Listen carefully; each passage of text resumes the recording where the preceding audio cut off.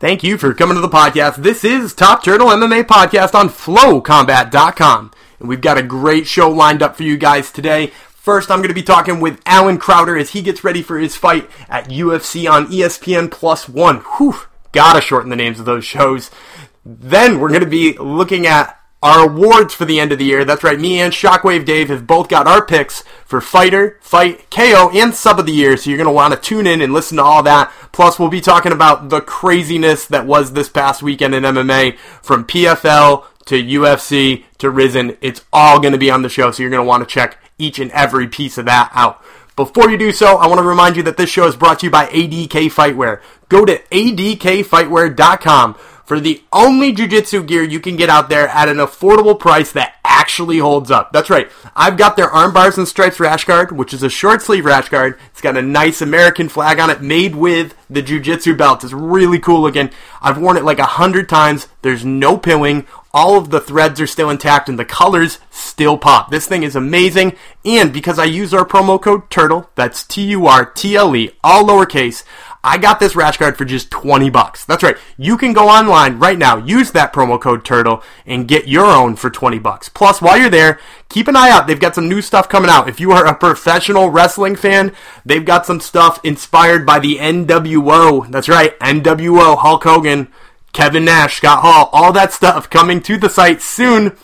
And you're going to want to be one of the first ones to get it. You can use the promo code for that as well. So make sure you hop onto adkfightwear.com and check them out. ADK Fightwear brings you this episode of Top Turtle MMA Podcast, and it starts right now.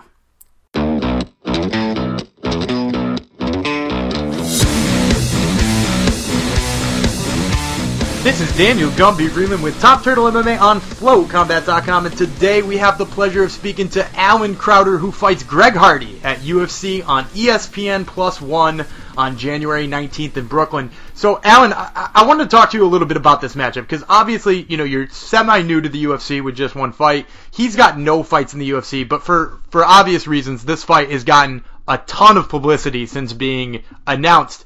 Does it come with any extra pressure, and is it weird having this much hype around, you know, one of your very first fights in the UFC?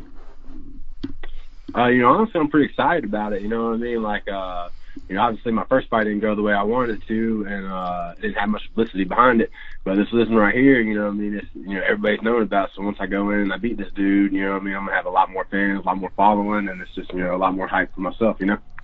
Absolutely. And so, I was going to ask about that too. Does it feel like a chance to build your name? Obviously it does, but do you also feel like you're fighting for something more there, or do you feel like you're going to obtain fans just in the fight? What's sort of your thought process behind that? Obviously I want to, attain fans, just with my skills alone. But, also, I'm fighting for, everyone who's ever been abused too domestically. I'm, 100% against any of that. I believe in second chances, you know what I mean? Maybe this guy completely turned his life around or whatever, but I mean, still, I definitely, all the people who want to see him get beat up, I want to be the guy that does it, you know what I mean? Mm.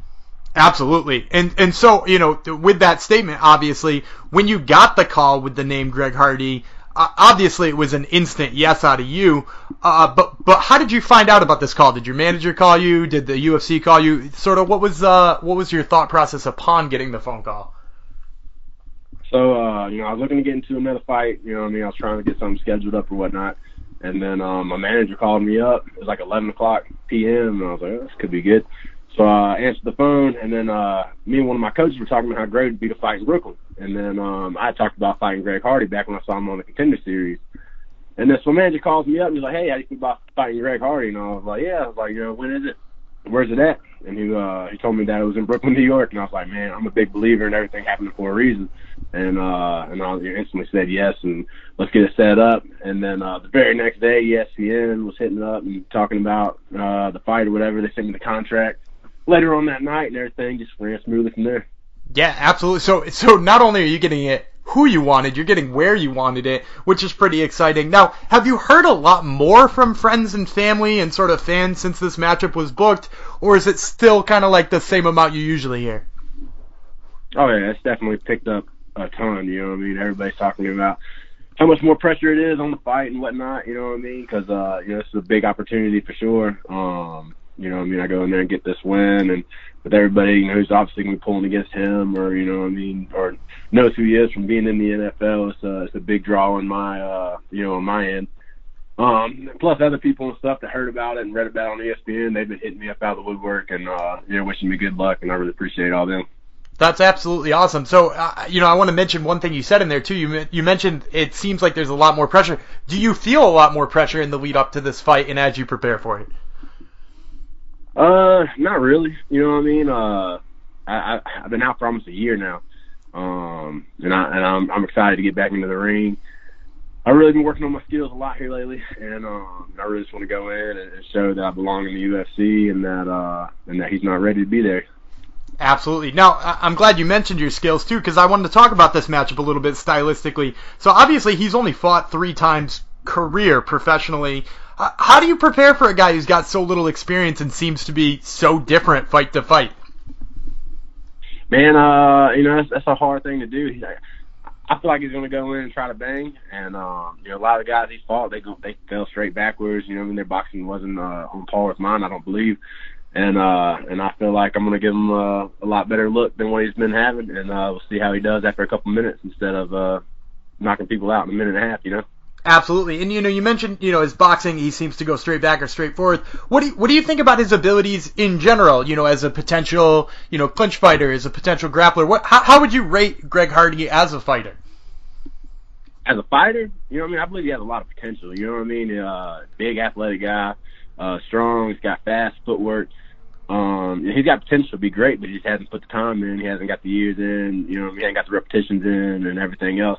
You know what I mean? It's a big transition from football to, you know, the sport of fighting and MMA and everything else.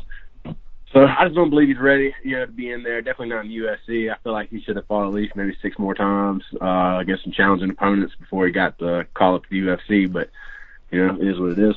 Absolutely. And have you and your coaches sort of been digesting all of the stuff that he's been doing? You know, do you have a coach who looks at film? Are you a big film guy yourself? You know, like sort of who's been doing the scouting for this fight? Yeah, my coach is looking into film and stuff, but I mean, it's hard to really get any good film. You know what I mean? Yeah. He got 3 fights and he knocked them all out in a minute and a half. You know what I mean? So, film's a hard thing to really get on somebody who's knocked all their opponents out so quickly and has only had, you know, 3 fights. So mainly just focusing on, you know, myself and whatnot, and what I need to work on to be a better fighter, and what I think he's going to do, and, you know, things like that. Absolutely. And so let's turn this last question around for the focus on you, because obviously we've been focused on your opponent quite a bit here. How have you changed since the last time we've seen you in the cage? What do you feel like has been your big turning moment since that big loss? You know, I've boosted my confidence up a lot. You know what I mean? I had a lot of self-doubt going into my last fight. You know, I really worked on my confidence levels and worked on my boxing a lot and just, you know, feeling more confident. And then, you know, last time I was trying to be very defensive, and I'm an offensive fighter. You know, I showed that whenever I fought on Dana White's Tuesday Night Contender Series. And I was trying to be a defensive fighter there, and it just kind of messed me up, and I didn't have a really good game plan going into my first fight. So now I have a, you know, solid game plan, and I'm definitely going to stick to it and, you know, go from there. Well, that's certainly exciting. Now, obviously, you don't want to give too much away before we break here with you, but, you know, you said you're working on your boxing more. We've seen your deadly ground and pound. How sort of do you expect this fight to go with Greg Hardy? I plan to knock him out. You know what I mean? I'm thinking first or second round, get him tired. I'm going to use my superior boxing skills to beat him to death, and we'll see where it goes from there. Well, we're certainly looking forward to it. Once again, Alan Crowder fights Greg Hardy at UFC on ESPN Plus 1 on January 19th in Brooklyn. Alan, thank you so much for the time. We really appreciate it. Hey, thank you for having me. Have a great day. And that interview with Alan Crowder is brought to you by Sheath Underwear. Head to sheathunderwear.com because they are changing the way that you exercise. And look, it's the new year. We all got our resolutions. We're all exercising more. And the underwear game has changed since the last time you worked out. That's right. You don't have to have your junk crushed down by briefs, and you don't have to have it flopping all around in your boxers. So instead, go to sheathunderwear.com and use the only underwear that's got a innovative front pocket that gives you the support you need while keeping you cool and comfortable. That's right, you can stay cool and comfortable because the front pocket promotes airflow to your boys so that you don't have to feel extra sweaty. And when you do get extra sweaty, because you're working out, we know, when you do get extra sweaty, it's antimicrobial and moisture wicking so you can still stay comfortable and supported down there and not get overheated. Hey, and if you're from New England like I am or somewhere else super cold, I will tell you that this stuff is top notch if you work out or run out outside because it keeps things all in the same place, keeps it all nice and warm, like I said, without chafing or getting any kind of extra heat down there. So head to sheathunderwear.com. Be sure to use our promo code FLOW, that's FLO, for 20% off your hoard. I, of course, am Daniel Gumby Freeland, here with my co-host, Shockwave Dave Tremonti. Dave, Alan Crowder is getting a lot of press here. What do you think about the way he's dealing with it? You know what? I'm pretty impressed with our boy AC Alan Crowder. I heard him on other shows. I heard him on our show. Obviously, our show is better than all those other shows, but everywhere I've heard him, he comes off like a professional, and I'm always interested, sometimes the MMA media spotlight finds the weirdest people, or the people you don't expect, like, remember Mickey Gall when he called out CM Punk? I guess he kind of made that opportunity for himself. Or like a Mike Jackson, when they got Mike Jackson to fight CM Punk, and all of a sudden everyone's wondering, who the F is Mike Jackson? And now Alan Crowder kind of finds himself in a similar spot, and I feel like he's making good use of it. Yeah, absolutely he's making good use of it. And I think, too, you made a good point about that pressure kind of being thrusted upon him, not even asked for, like you said, Mickey Gall. I think he's dealing with it really well. He seems really professional in his responses to things. He doesn't seem to get too hyped up on the whole Greg Hardy situation while still being able to comment on it. So I think being a seasoned veteran is doing him well in media like this. Being a seasoned veteran, meaning just because he does have, a fair amount of MMA fights. He's fought Curtis Blades outside the UFC. Yeah, and he just fought Justin Willis, too, who's, I believe, now in the top 10 at heavyweight in the UFC. So, he's fought some really impressive guys, and I guarantee the media has not been like it is this time. But you got to imagine the amount of savvy he has in the cage and out of the cage has to be from some of that experience. Well, we'll move on. We're coming off of the massive UFC 232. Ryan Hall, heel hooking people. Michael Chiesa, big win over Carlos Condit. Our boy, friend of the show, Alex Volkanovski, biggest win of his career over Chad Mendes, who has since said he's retiring. What a night, but we, of course, have to mention here days later the double main event, the co-main event, and the main event. Let's start with the co-main, and then we'll work our way to the main. Amanda Nunes knocked out Chris Cyborg. Your thoughts? I can't believe it. It was wild watching it because you could dial up a whole bunch of different ways that fight could go, right? Like, neither of them had ever fought somebody like the other one, and that's what was so intriguing about it in the first place, is that, like Cyborg hadn't fought a Nunes hadn't fought a Cyborg, so you're thinking to yourself, who here has got the advantage, and you're trying to draw up all the different ways it could go. Mentally, I had it, Cyborg pounds her out in the first couple of rounds, and then if that wasn't it, long, close decision could go either way. I didn't even have it in my mind as a possibility that she ices Cyborg in a minute. That's insane. It was insane, and I will say, we threw out on our Twitter, we love our Twitter feed, at Top Turtle MMA, follow the show if you aren't already. I had thrown out on our Twitter earlier in the week, is Amanda Nunes the GOAT female if she beats Cyborg? Majority of people said yes, I think around like 52, 55%, something in that range, and I still to myself thought like, this was going into it. I would still want to see her beat, like, Holly Holm, maybe. Okay, she beat Ronda, obviously a huge name. Ronda had one foot out the door. She was doing WWE 90 days later after that loss. And we all know, despite as much as we love Coach Edmond, head movement, Ronda was no precision striker. But after seeing her dismantle, and as you said, ice Cyborg, it's just official now. She killed Misha Tate.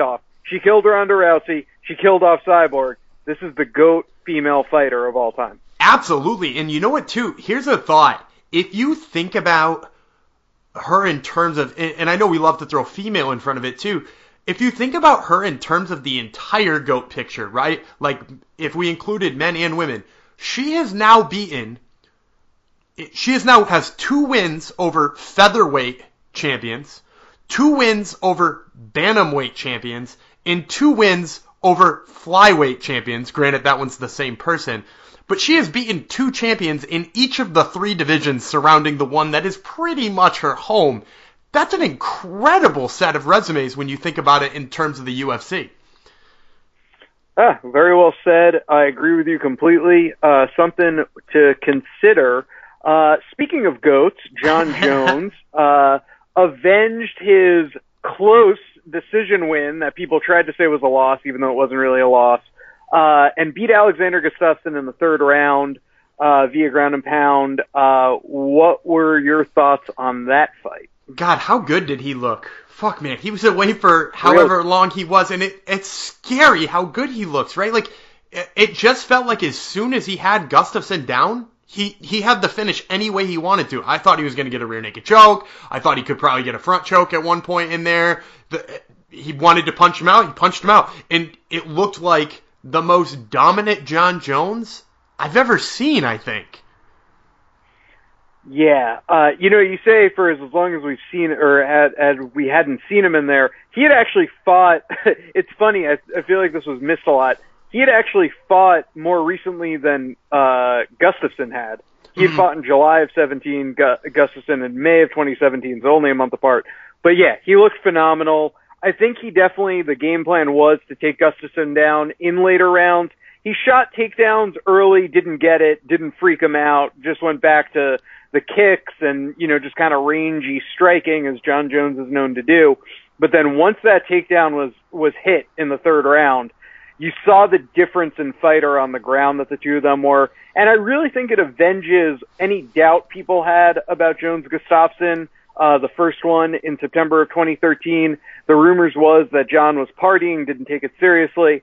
I think this kind of proves that that's probably true. I just think he's a higher caliber fighter than Gustafsson. Taking nothing away from Gustafsson, I think he's, it's Jones and it's DC at 205 and has been for years. And then you go through a bit of a jump and you get into the Gustafssons and the Anthony Rumble Johnsons and even the Glover Teixeiras when they were in their when he was in his absolute prime, not now aging out. But you know what? Jones and DC they're a different world from everyone else at 205, and I think that's what this fight proved. Yeah, I think it proves that too. And there are some others like up-and-comers that I feel like could possibly create that next tier that's being vacated by the Glover Teixeiras. The Dominic Reyeses and the Anthony Smiths and those types of guys could probably fill that void left by some of those guys who are sort of aging out. But there's still, I feel like, a tier behind them, and I don't know that they'll ever catch him. I said this on Twitter, at Top Turtle MMA, follow the show if you're not already, that the only division where I miss ex-UFC fighters who are now in Bellator is 205. Like, I'm the biggest Rory McDonald fanboy in the entire world. I hate that he's in Bellator, but I don't really cry about it on a week-to-week level. UFC 170, it moves on. There are a billion great fighters at 170. I don't necessarily feel like Rory is missed. He is in some ways, but not on that day-to-day level. But I go to 205 and I think about, Bader and Phil. And obviously I pick Jones against both of those guys. But I think they would really round out the top 5, and it would be a much nicer and stronger division with those two guys in there, and even throw in Moose if he wants to come up to 205. I'd see Moose against anyone in the top 10 at 205, up to and including Jones. I'd pay to see that fight. So that's the one division where I feel like the Bellator walkouts I miss. And I feel like the UFC hasn't necessarily done the greatest of jobs refilling and restocking that 205 pool. Yeah, I don't think they've done so yet. And you know whose name you missed in all of that, too? And it's probably an intentional miss, but you know whose name you missed in that? 3-0 in MMA in 2018. Fucking Loyola Machida went 3-0 in MMA. in 2018. He beat Eric Anders, Vitor Belfort, and Rafael Carvalho eventually in Bellator. So even he is probably a top 10 guy in the UFC? Possibly. Yeah. I mean, I do not necessarily miss on a day-to-day level, but you're right. I mean, I have to give credit to that Eric Anders, to that win, albeit a split decision. You know, him front-kicking Vitor Belfort, I mean... that's just a good time. That's all that is. Yeah, that's all that is. That's a hit-it-and-quit-it one-night wonder. But, yeah, I mean, no, you're right, though. You're right. I mean, even Machida in the top 10, it makes it a stronger top 10. Heck, I'd love to see Machida versus Anthony Smith right now. You mentioned Reyes. Machida would be a fun veteran kind of gatekeeper there, too. Yep. So, it is what it is. We'll keep moving along. Floyd Mayweather, speaking of GOAT, knocked out Teshin at Rizin in an exhibition bout that some people are calling into question whether it was a work or a shoot.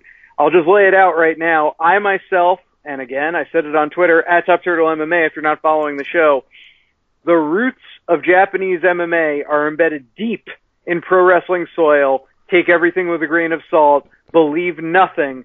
Rory McDonald also feels that way. Brendan Schaub tweeted it out. Robin Black, who I respect very highly, also thinks it was a little wonky. But then you have people like Luke Thomas, who I also respect. Dave Meltzer, who I respect more than anyone when it comes to Japanese MMA. They believe it was 100% shoot. So, I don't know. Was it a work? Was it a shoot? I feel like we're talking about pro wrestling right now. Yeah, I will say this, is that, so when I watched it, you're right, it looks funky. And it could just be that that's a style of kickboxer that, you know, MMA fans aren't used to watching so much, or, you know, it's taking a kickboxer and forcing him to box so he's moving differently. I can hear that excuse. It looks really weird though, right? And then the second thought I had about that is, but why the fuck would Rizin botch their future star, right? Like, they have a guy they would make assloads of money off of, right? In a 20-year-old kickboxing legend who is from Japan, right? Like, he's the hometown guy. Why would they bring in some guy, pay him $9 million, and watch them just, like, destroy their future revenue? Maybe there's an answer, but that at least gave me some hope that it wasn't a work. Yeah, I think that's exactly the big why would they fuck with Teshin's reputation that way. But you know what? Again, you go back to Pride and the things we saw there. Takada and his heel hook. Now, maybe that's a bad example. You know, Takada was the promotion star, and they paid Mark Coleman to take a dive against him.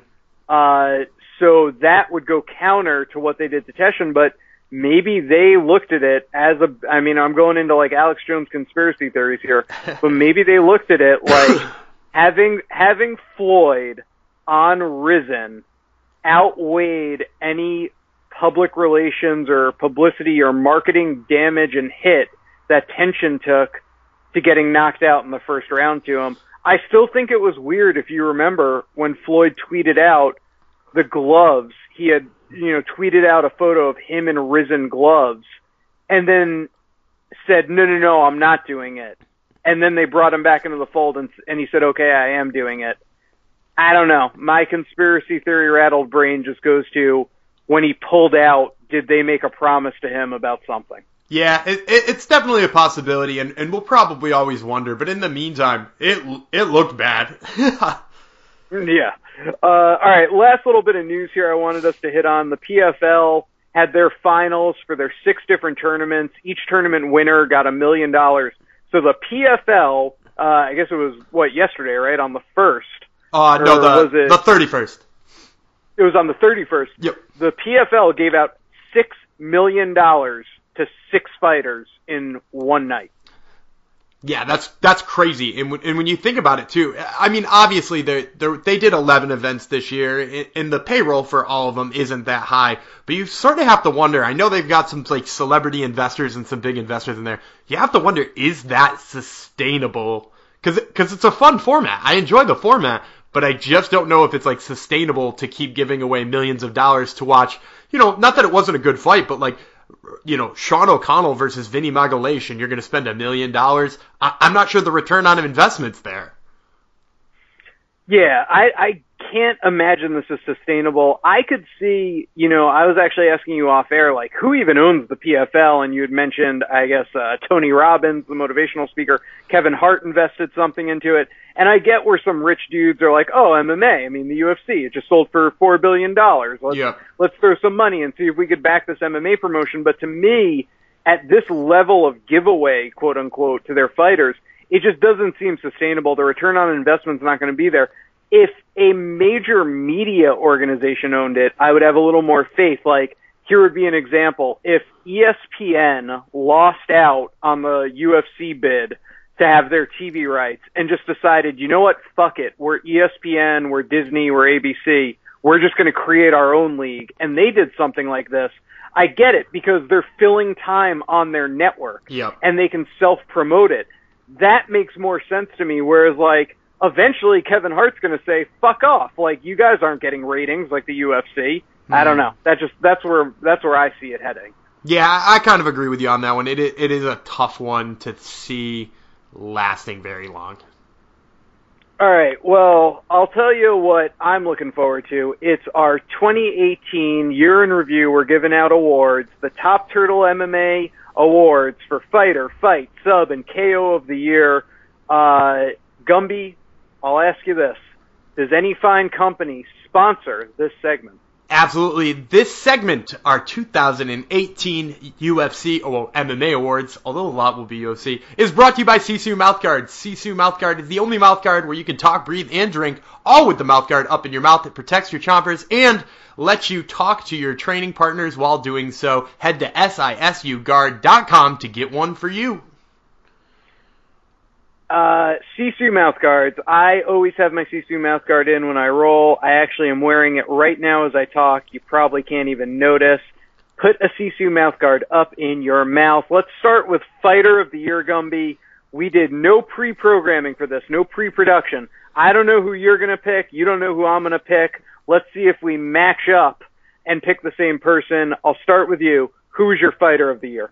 I had a tough time deciding on this one, but I think I'm going to go with Daniel Cormier. I think in the grand scheme of things, the dude's a 2-division champion. He defended his light heavyweight belt in 2018 against Volkan Ozdemir, which, not the best name to defend your title against, but he defended his title against Volkan Ozdemir, and then he defended it against Stipe and he beat Stipe for the title, defended against Derek Lewis, 3-0, 2 belts. I think you got to give it to him. Yeah, that's a really strong pick. This is why, and now the way I hear you breaking it down, I'm like sort of maybe a little jealous I didn't go with DC. When I was thinking about it in pre-production, I just felt like the Volkan Ozdemir defense for 205 and the Derek Lewis defense for 265 were just such good stylistic matchups for DC. The Stipe win was massive. Yeah. You do, like, if he had, let's just say, fought twice and beat John Jones and avenged that loss and then beat Stipe, there's no question. Way bigger. Yeah. But, like, the Derek Lewis fight, I feel like DC rolled the fuck out of bed, had a sandwich, a milkshake, and just beat the brakes off of fucking Derek Lewis. It really wasn't a hard day of work for him. So, listen, 3-0, the 2 title defenses, 2-division champion. It's incredible. He's probably the Fighter of the Year, but fuck off. Here's my Fighter of the Year. It's Khabib, and here's why. The man has never been beaten. He took Al Iaquinta on short notice. He prepared for 2 different fighters, really. He prepared for Tony, and then he was preparing for Max for about a week and a half, or maybe just a week. And then he got Al Iaquinta, so I know he didn't get the finish, and that sucks, but Al is also a tough son of a bitch and tough to finish. But then he beats Conor, who, say what you will about Conor. Conor's fucking incredible. He's one of the best fighters of all time, okay? I get people want to hate on him, and the Nate Diaz first loss takes away a little bit of the luster. But Conor is an incredible fucking fighter. Conor also fought an amazing game plan against Khabib. Yeah. Something that I don't really think gets brought up enough. Khabib did not necessarily just grapple fuck him to death. Khabib hit a right cross on Conor that almost knocked him out. Yeah. That's amazing. Yeah. That's amazing. It's pretty amazing. And you want to know what the amazing thing about our 2 picks for Fighter of the Year, too, is that both of them fight for the same team. Right? What a great fucking year for American Kickboxing Academy.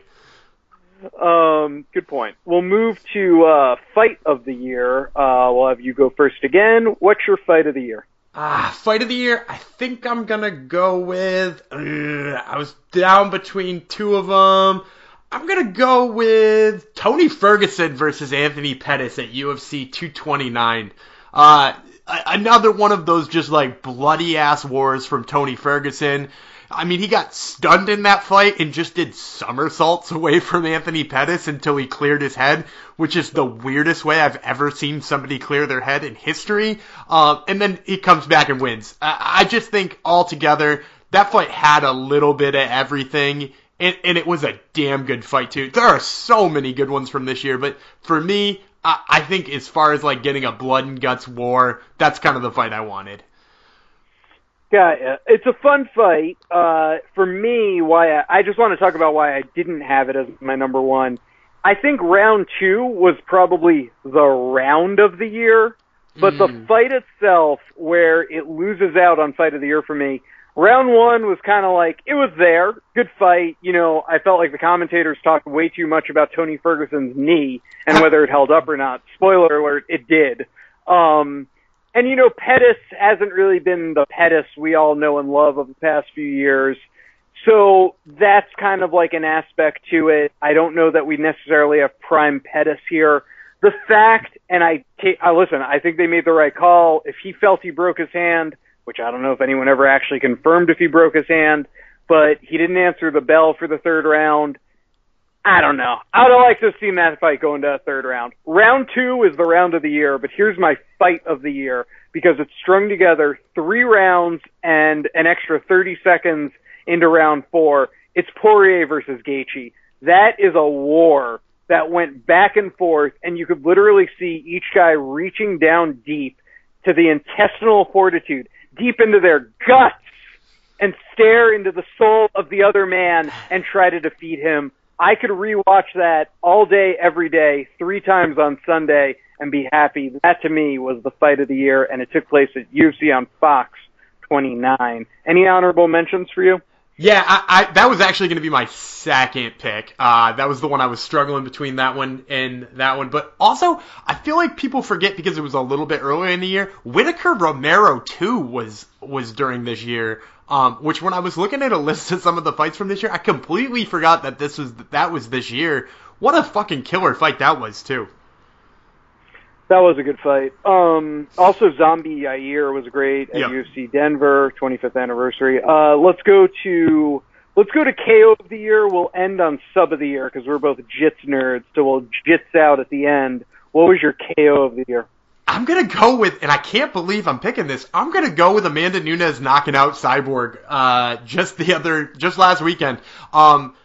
There's a couple others that were close, but that one hit a special place in my heart because, first of all, it's her going up in a bigger division, knocking out a bigger opponent, and then on top of that, I am a huge sucker for walkaway KOs, and I think that's the part that gets overlooked on this KO the most. She throws that right hand and immediately runs away like she knows it's over. And to me, that's so fucking... That's Mark Hunt badass knockout right there. And doing it to Cyborg makes it 4 or 5 times more badass. The right hand was incredible. What led up to it was incredible. To me, that's the knockout of the year. Well, ding, ding, ding, we have a match. That was my far and away knockout of the year, just because of the magnitude, just because she's slaying the beast that is Cyborg.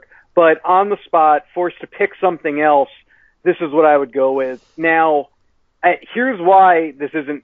Okay, let me say what it is. I'm getting ahead of myself. The KO is Yair Rodriguez. I guess you could call it 12-6 up elbow, standing, to Korean Zombie at UFC Denver in the final seconds of their 5-round fight. what annoys me about it, in a way, was there was a lot of, like, at the end of that fight, and they had been through a war, I take nothing away from them, they're slapping high five with each other, they're kind of like both just saying to each other, we're in a war right now, this is crazy. It kind of takes you out of the moment for a second, and I don't necessarily know that Korean Zombie wasn't just like lulled into a, hey, we're kind of just trading here, almost like a really hard sparring session, and then bam, Yair Rodriguez hits that elbow and ends it, which is funny. But for me, you know, just the magnitude of Nunes when, you know, hitting Cyborg with that cross in a championship fight and finally slaying the beast that is Cyborg, that's really the number one. Yeah, and I think you're 100% right. As I was leaning towards picking Yair knocking out Zombie too, but the magnitude of it, the situation, the skill behind it, you know, like Yair's up elbow, clearly he's got some skill on it, but at the same time, like, like Zombie was more tricked than just dominated, whereas Cyborg was just dominated. Yes, 100%. All right, let's move to sub of the year. Who you got? Man, I hate to do this, but I'm going to, and maybe there's a recency bias, I'm going to pick this weekend's heel hook victory for Ryan Hall over BJ Penn. I can't believe I'm picking both my sub and KO of the year from the last card of the year, but got a fucking, his Imanari, it's an Imanari roll, right? An Imanari roll into a heel hook. It isn't. It's the Ryan Hall roll. Okay. It's been named in the JITS community. Yeah, it's just slightly different from an Imanari. Okay, so he hips over a little bit more instead of just rolling through. But goes for the far leg instead of the near leg. Yeah. Yeah. Okay. So I mean, like, it's sick. It's amazing. But the fact that he does it to a jiu-jitsu legend in BJ Penn, a guy who people talked about having like the best jiu-jitsu in MMA for years, never been subbed in MMA, and then he gets heel hooked like that, that's just incredible. It's incredible on so many different levels. And I think to overlook, I mean, like, how many heel hooks did you see all year in high-level MMA? To overlook that would have just been silly for me to go back and try to find something else. Got it. So I obviously considered it. I love the entry to it.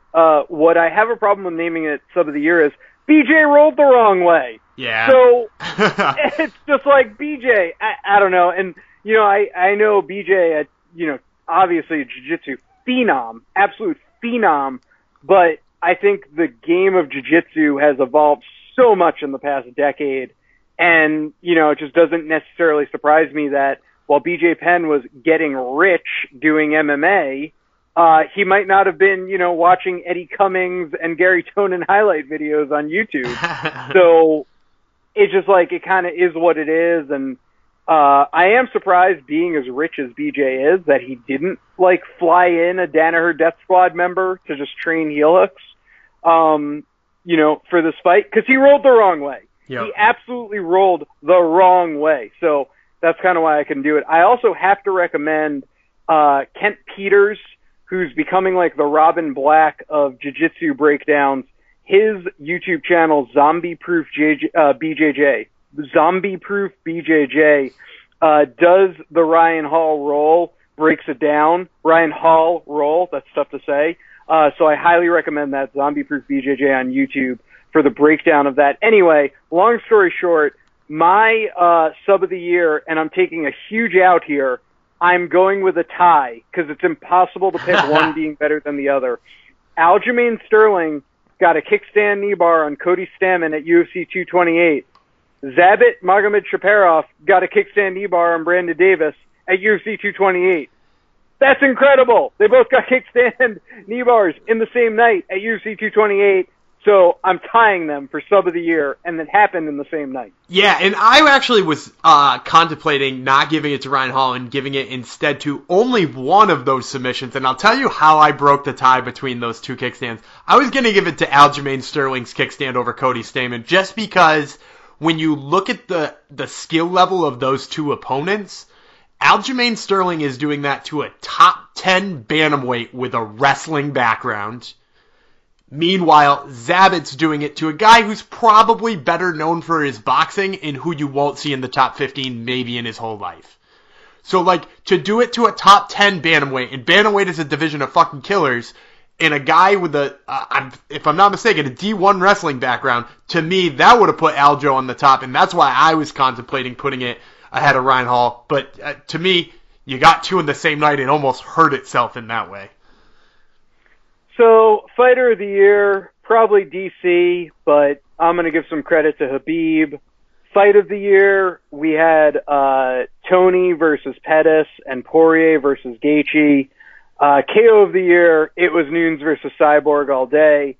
Sub of the Year, you have kickstand knee bars from Aljo and Zabit, or you have the Ryan Hall roll into a heel hook on the legend BJ Penn.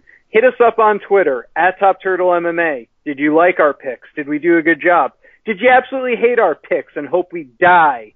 You can tell us that too. It's @TopTurtleMMA on Twitter. Gumby, I think that about wraps us up. Why don't you do a little house cleaning here and take us home? And that's going to do it for another episode of Top Turtle MMA Podcast on FlowCombat.com. We want to thank you guys for listening.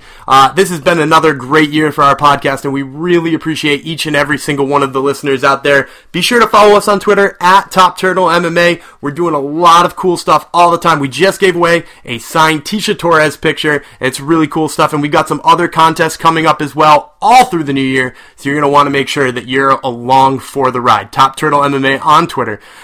Plus, we want to thank our sponsors, ADK Fightwear, Sheath Underwear, and Sisu Mouthguards. They're great, and they allow us to do exactly what we're doing right now. Plus, we want to thank the mothership Flow Combat for having us on each and every week. It helps us keep this podcast in your ears. I am Daniel Gumby Vreeland. He was Shockwave Dave Tremonti, and we will catch you next week.